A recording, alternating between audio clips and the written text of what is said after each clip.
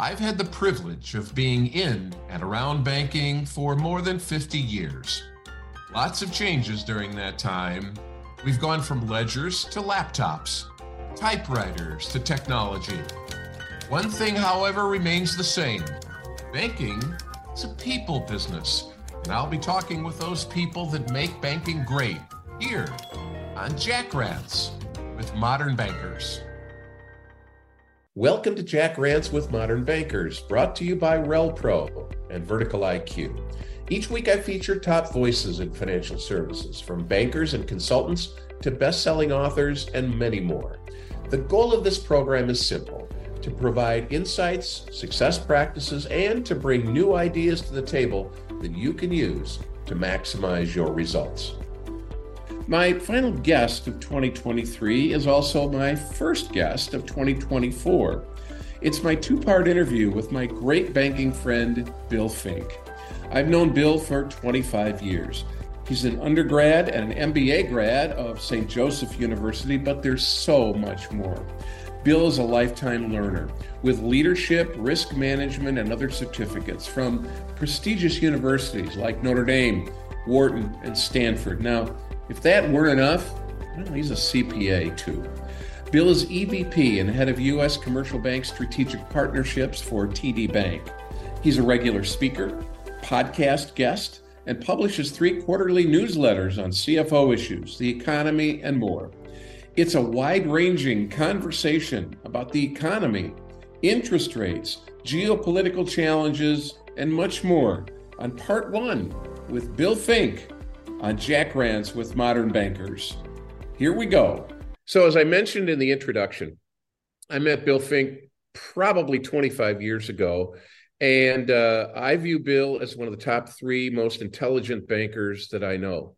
Listen to this. The guy's a CPA, and he's going to tell you a little bit more about his role, but he's also a sales guy. And he goes on a lot of joint calls all around the country with his TD colleagues. Bill, it's so great to have you with us. Jack, it's an honor. I can't begin to express how pleased I am to be your guest.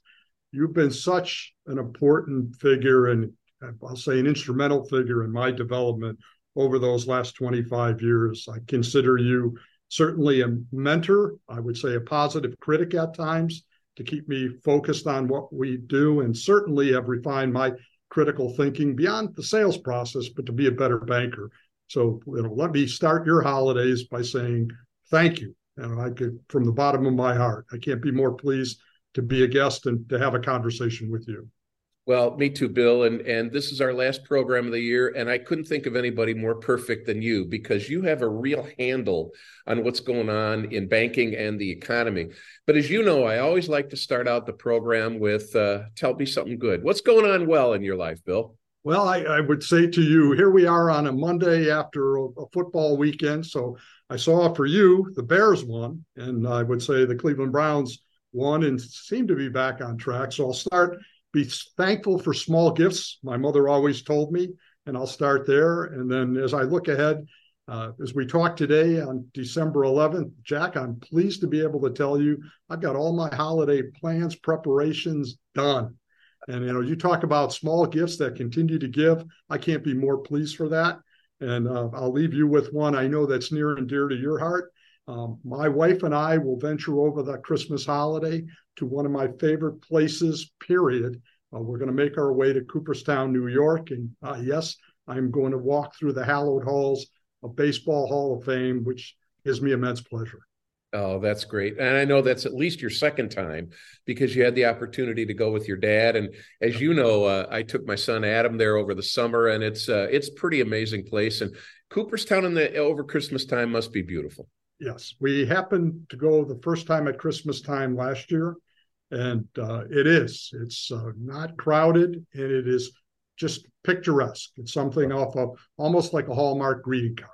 Oh, that's for sure. Well, that's great. Well, Bill, as I mentioned in my introduction, you have tons of titles and tons of experience, but help people understand your role at TD. It's a big one, and it's an important one.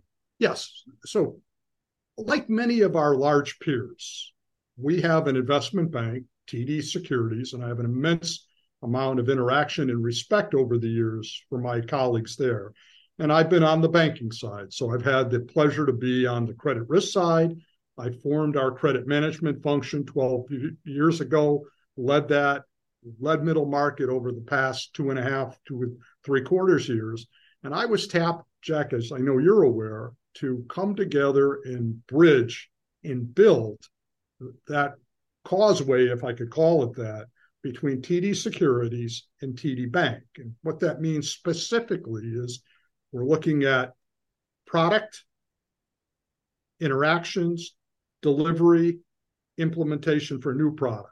So we want to maximize the customer opportunity, not just to be siloed with products of the bank, but to look at M&A advisory services, opportunities for debt capital markets, equity capital markets, foreign exchange, and I'm just touching the major areas of that iceberg, if you will, and really to think differently. Unlike, I would say, the history of our industry is there's investment banking side and there's commercial banking side, and we all strive to do better to bridge that and deliver seamlessly for our clients. And we've taken the step, given my background, credit risk, credit management, deep commercial, knowing and working with the folks at TDS over the years, we've taken the initiative to put me as that person. So I head a cross-organizational operating council. I'm co-chairman of that council, and I'm the point person in the commercial bank for all activity that involves cross-organizational work with TD Securities. Well, it's a big role, Bill. And the other role that you filled over the years is as a coach and a mentor. And as I mentioned, you're a CPA, but you have a sales brain. I'm curious, how does that all play out? I mean, a lot of CPAs that I know are much more analytical, as you are. You're so good with the numbers, but very few can bridge that gap over into the sales process. How did that happen? Well, I would say I was a banker always with that analytic skill, and it was recognized for that analytic skill. But I learned very early on that to be successful, and go back early in my career, we used to describe the up and coming stars as being superstars if they could generate business, structure business, and manage a book of business. And if you could have what they refer to as 3 legs of the stool, if you could embrace those 3 legs of the stool, you were, quote, a superstar. And, to give a little bit of context, I'm the last training class before Finder, Grinder, Minder emerged many years ago. And so there was a very strong emphasis on that holistic ability to do all 3. And we've become very regimented today in a positive way of recognizing people's strengths and somewhat channeling them to sales, credit risk, operations, et cetera. But I feel extremely fortunate to have that broad-based, to be able to go out and sit in front of clients and talk about, how do you make money? What drives your business? What's important to you? And always being able to ask those questions. And part of it's my analytic side of my brain, that piece that never goes off. And I look at it, Jack. So I say to people, like, simply, how do you make money? And what I find unbelievably fascinating is we have clients in the same industry, often with the same revenue size, similar balance sheets, but they're successful for different reasons. And coming to understand what they define success to be and how they make money in that process, what do they emphasize, it's just been fascinating. It's been, in my career, one of the highlights of being a banker, is to be able to sit down with people in different industries, and they have extended family in the business. That's a driver. Many times stability and providing employment for family at large. Other people have a different profit or economic motivation than others, and being able to sit and talk to people about that has just been totally satisfying and very fulfilling. Well, you've done a great job with it. In October, you were on an ABA podcast, and you talked about higher for longer. And this will get us into our discussion about what you see going forward. Yes. What does higher for longer mean, and what do you see in 2024? What's in your crystal ball? Oh, it is the question. So this is a great segue to digging deeper into our conversation. And I think the popular press, and I'll say multimedia beyond press these days, is the expectation that the Fed is going to reduce interest rates, and it's been simmering for some time. And it's the question, when does that happen? And I think Jerome Powell, he's got a very difficult job. I think he signaled properly that it's going to take time. And when you look at 2024, let me start, and I'll just say unequivocally, rates will come down in 2024. I'll start there. Now the question becomes, I always get how much, Bill, and when. And I say that is the essence of the discussion. And I do believe, and TD Economics, my colleagues there, we're in communication often. We are looking at, there will be, beginning in the third quarter of 2024, we are expecting and projecting a 50 basis point reduction in the third quarter. We're expecting and projecting a 50 basis point reduction in the fourth quarter. So in 2024, we are projecting 100 basis point reduction in rates. Jack, you can go online, and I follow all these things. So there's one very, very popular, I'll say, quasi-econometric organization that has coming down 125 to 150 basis points beginning in March. I'm not saying they're right or wrong. We believe that's optimistic, and I'm optimistic for this reason. If you happen to see the recent release by the Bureau of Labor Statistics, and specifically annual wage growth just came out last week. Annual wage growth in November was at 4%. And that is clearly down from the highs of 2022. But it doesn't support the Fed's target inflation rate of 2%. So that rate needs to come down a bit further if we're going to get close to the Fed's target rate of 2%.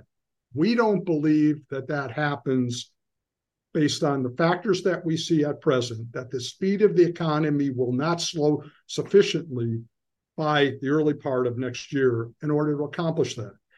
That is one reason why the Fed continues to hold out and doesn't say emphatically that it's done raising interest rates.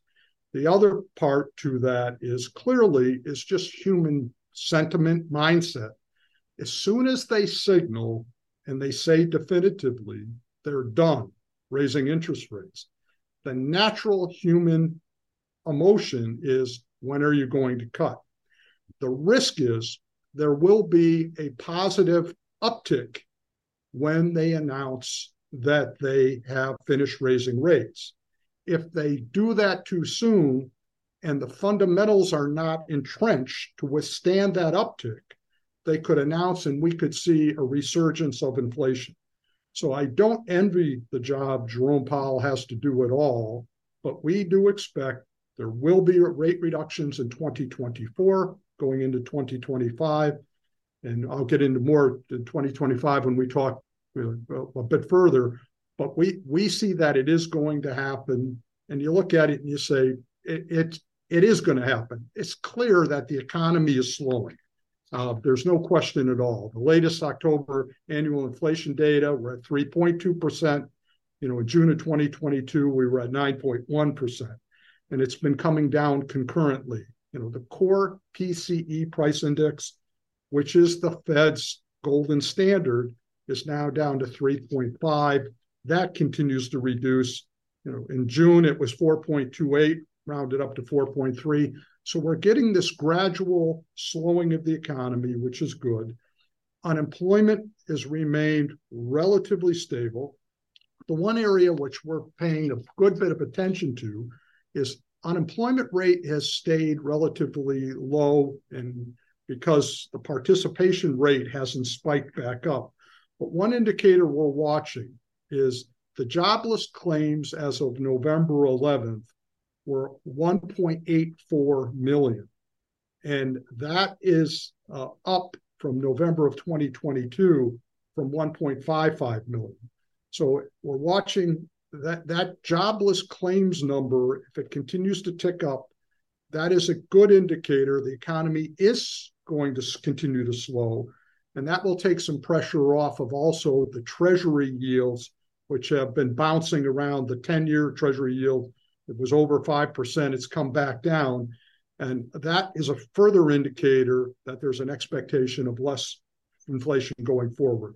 So I wish it was very simple to say it's one or two factors, but I like Chairman Powell's analogy that he uses, and he says, and I think this is very appropriate, we're navigating by the stars underneath cloudy skies.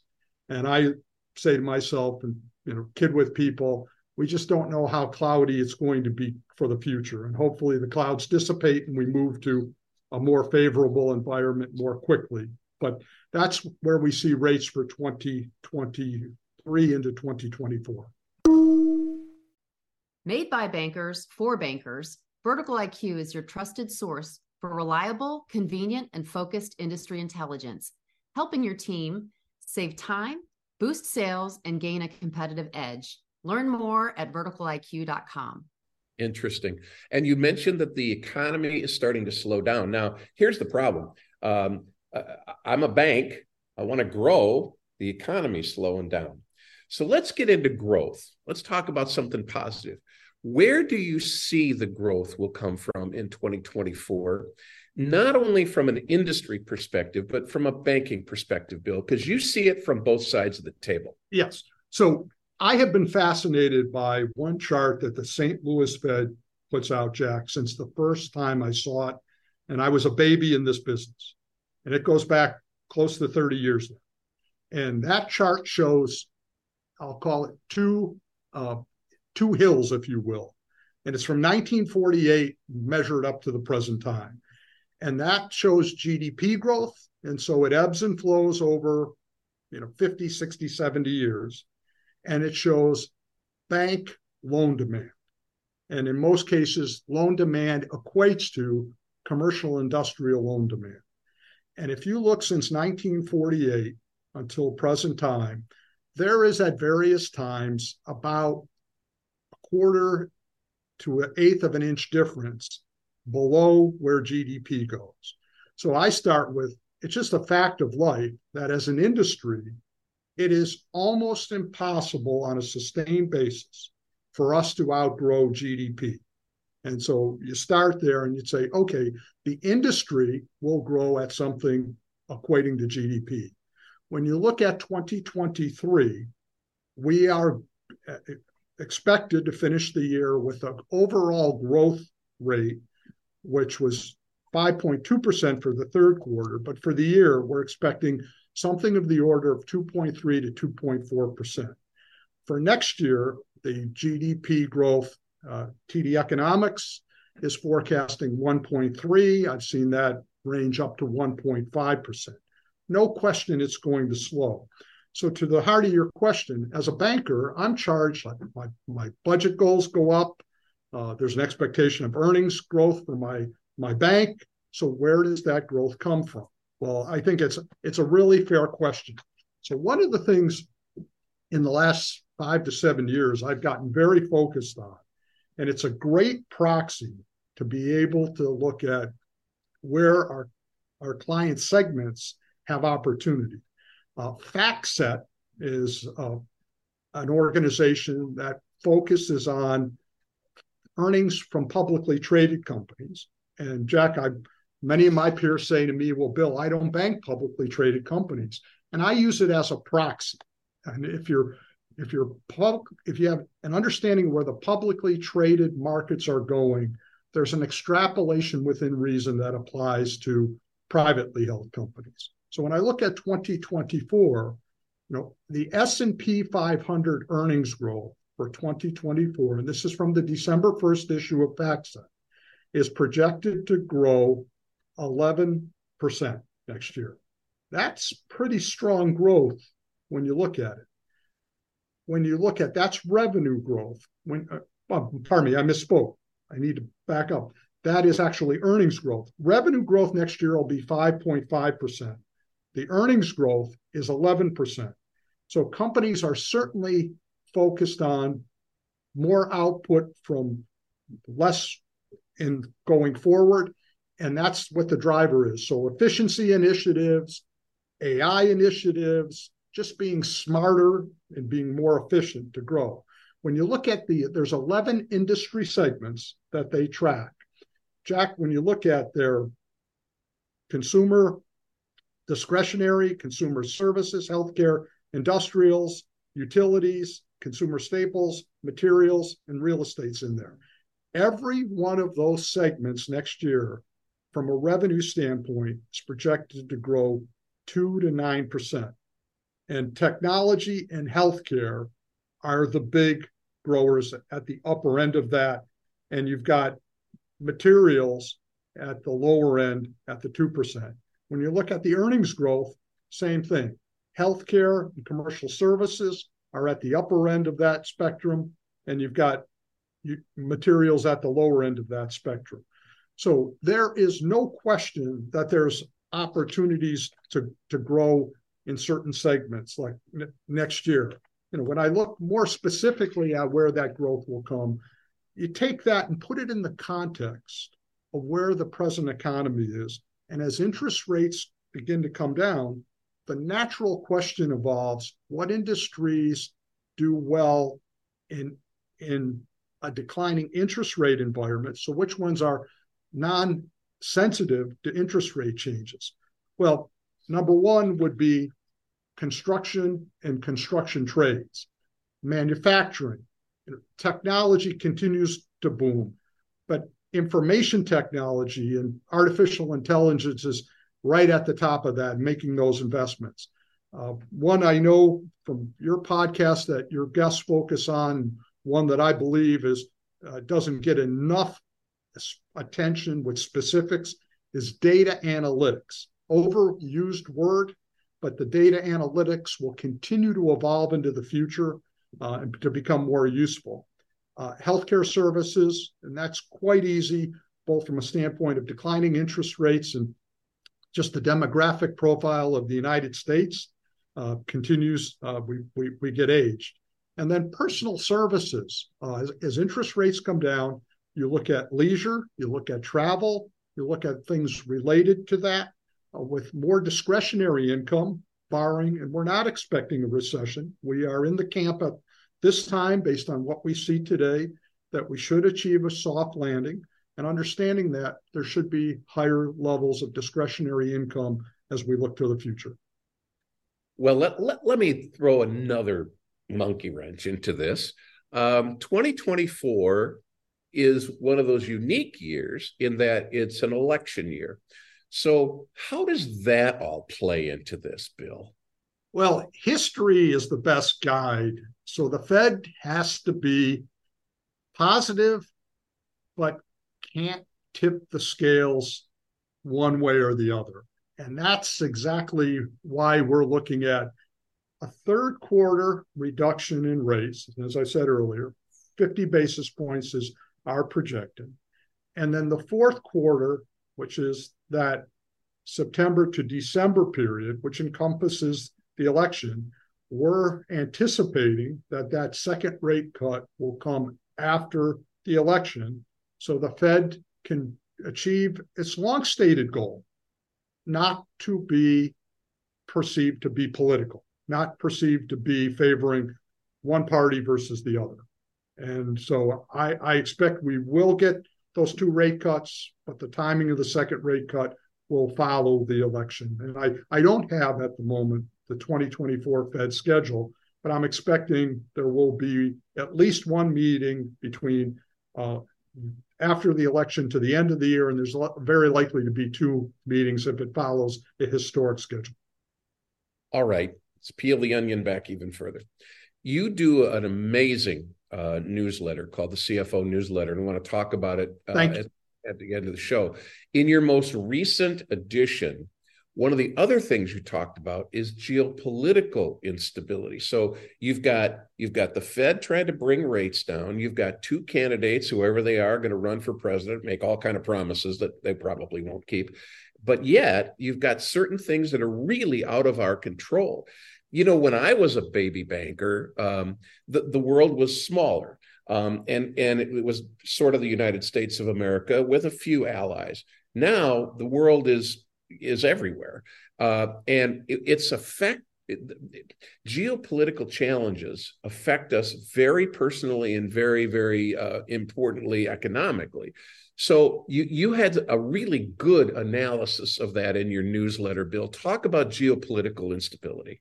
Well, so as we are having this conversation today, Jack, unfortunately, we've got a terrible situation that's evolved between Israel and Hamas. We have a continuing war with Russia and Ukraine that continues to grind on. Neither of those are good, and my heart goes out to all the people who are affected by that. It's just a bad, bad situation.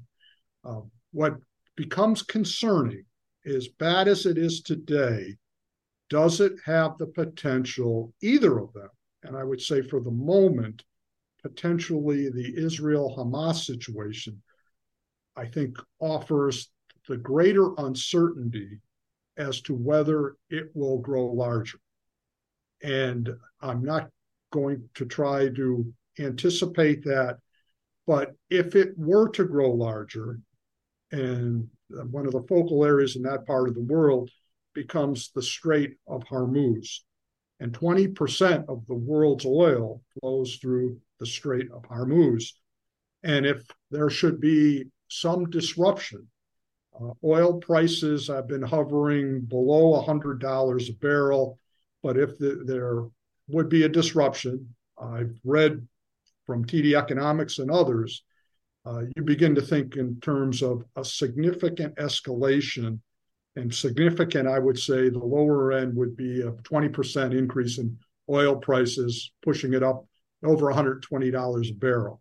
I hope that is not the case. I hope this is an idle conversation, and we make this an academic exercise. But if, in fact, there would be a significant escalation in oil prices, that could change the outlook for next year. If there were to be some interruption, not only increase, but interruption in oil flowing for the Strait of Hormuz, that could change the economic outlook. Again, I hope none of those are the reality that we face, but we're paying a great deal of attention. That is a real wild card to the present optimism we have that rates will come down in 2024.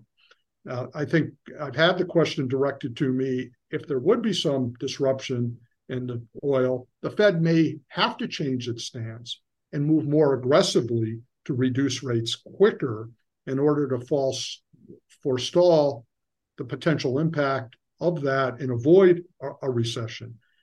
But at the moment, that is something we're watching closely, and certainly hoping there's nothing of that nature that materializes.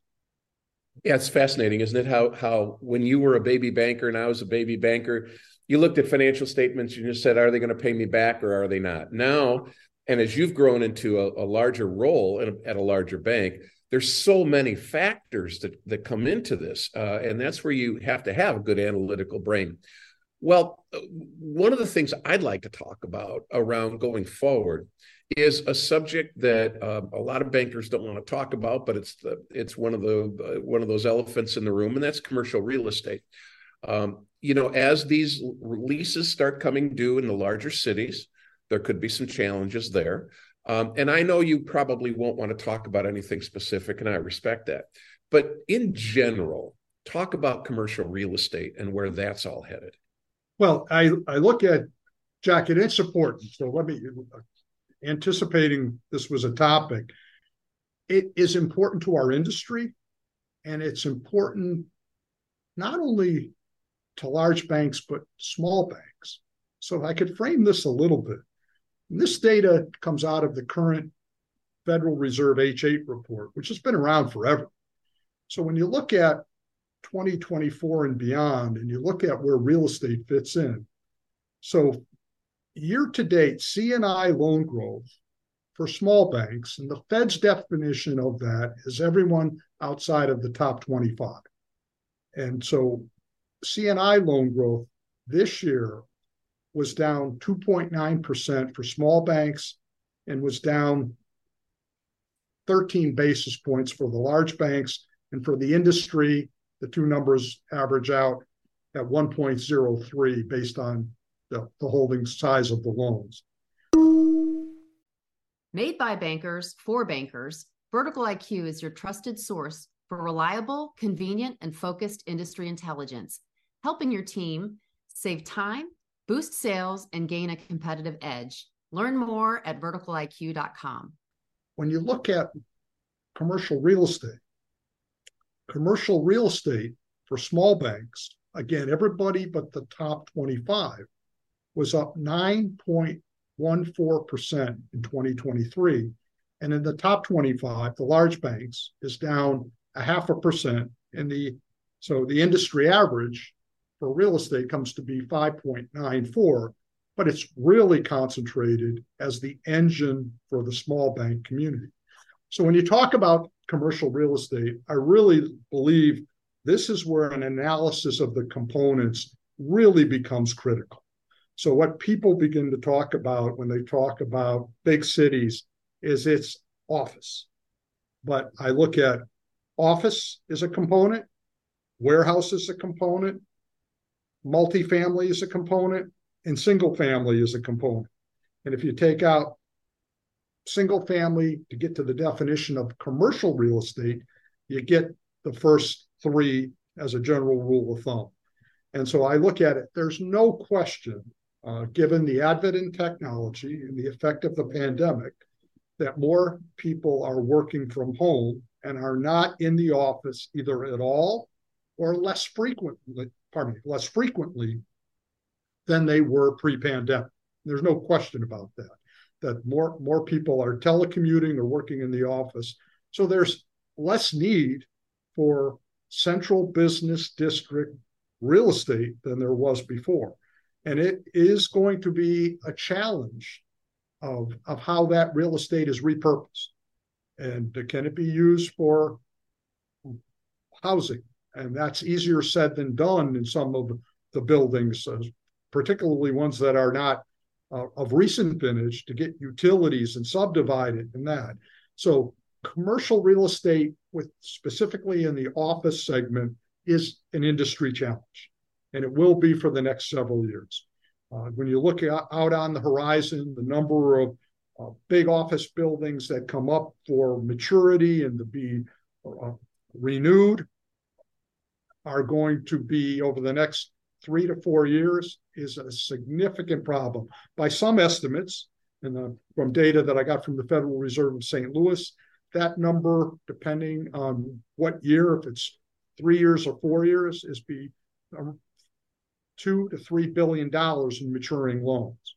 So there's no question the industry is going to have to digest that.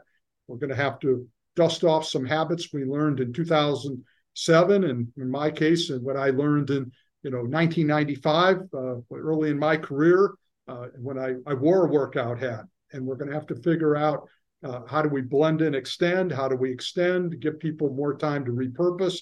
And it's going to be a new chapter in how we work through an industry challenge. I look at residential real estate has really been stymied because interest rates have been elevated now since March of last year. There's not a great deal of new construction that's gone on. So there are construction in process where permits were issued and construction financing was in place. That's working its way through. But new construction, because of increased interest rates, have really diminished the amount of residential construction that's going on, multifamily construction that's going on. So as rates come down, there will be an opportunity there. Commercial space, and particularly warehousing in commercial, with the change in the retailing environment, more online sales, and that need to be able to make that last mile connection for faster deliveries, that continues to offer opportunity. But Jack, it's not as robust as it was 3-4 years ago. I think we've seen the peak in terms of retail sales growth, and the need to have that warehousing space for imminent or instant delivery. It will continue to grow, repositioning, but it's not going to be the boom that it was. But we do look at, there's opportunity in real estate as rates begin to come down, and that will just be, I'll say, resonant to 2024. It'll happen in 2024, 2025, 2026. And the fact that rates are coming down may offer a little bit of a lifeline in some cases to some of those loans that are maturing. But I don't want to mischaracterize it or give the audience a false sense. It's not the savior. The banking industry is going to have to work through this issue of office real estate, and it's going to be a challenging chapter in our history. Sights on. My daughter, Erin, who you've met, loves startup companies. And one of the ways startups get funded is through venture capital. Where do you see, given all the challenges economically, where's venture capital headed in 2024 and beyond? Well, I'll put that, Jack, in a little broader context. As you're aware, I write a piece quarterly, which is Private Equity Market Outlook. And it's something I pay a great deal of attention to because it's a focal piece for us. But to put it, where are we today overall? You look at sponsor activity, and that includes venture capital. So private equity sponsor activity year to date, and we won't get into the number of transactions, but the number of deals was down 28%, and the value of those deals is down, and I'm rounding up, 25%. But there is $1.4 trillion in seed capital that private equity firms hold. And part of the dilemma that we've experienced in 2022 into 2023, and which has really caused that activity to halt, is interest rates. So when you look at the cost of capital and the discount rate they have to apply as they look at opportunities, with interest rates significantly higher than they were in 2020, 2021, deal activity has come to a real slowdown. And I stress it has come to a slowdown, but it hasn't stopped. I expect as rates can begin to diminish and you have continued better alignment between what buyers are willing to pay and sellers are willing to accept. And we've had an improving but still imbalanced market, Jack, for the last, I would say, 15, 18 months. And no seller wants to sell at the bottom of the market, and no credible buyer, experienced buyer, wants to overpay based on where earnings are projected to go. So you've had a cooling off period, if I can use that phrase. I fully expect as rates begin to diminish and there's better alignment between earnings outlooks and what buyers can determine is revenue certainty, EBITDA certainty, opportunity certainty as you look forward. I almost use it for a phrase that I've often heard. It's a coiled spring. And that spring is waiting to be let go in a very positive way. So the outlook is both for venture capital, the M&A market, deal activity in the private equity market is going to emerge and be positive later in 2024 into 2025, and if the outlook remains stable, into 2026. And why is that important if you're a banker? And you look at the world's changed so much. Private equity has always been an element. It's been in existence 50, 60, 70 years. So it's not new.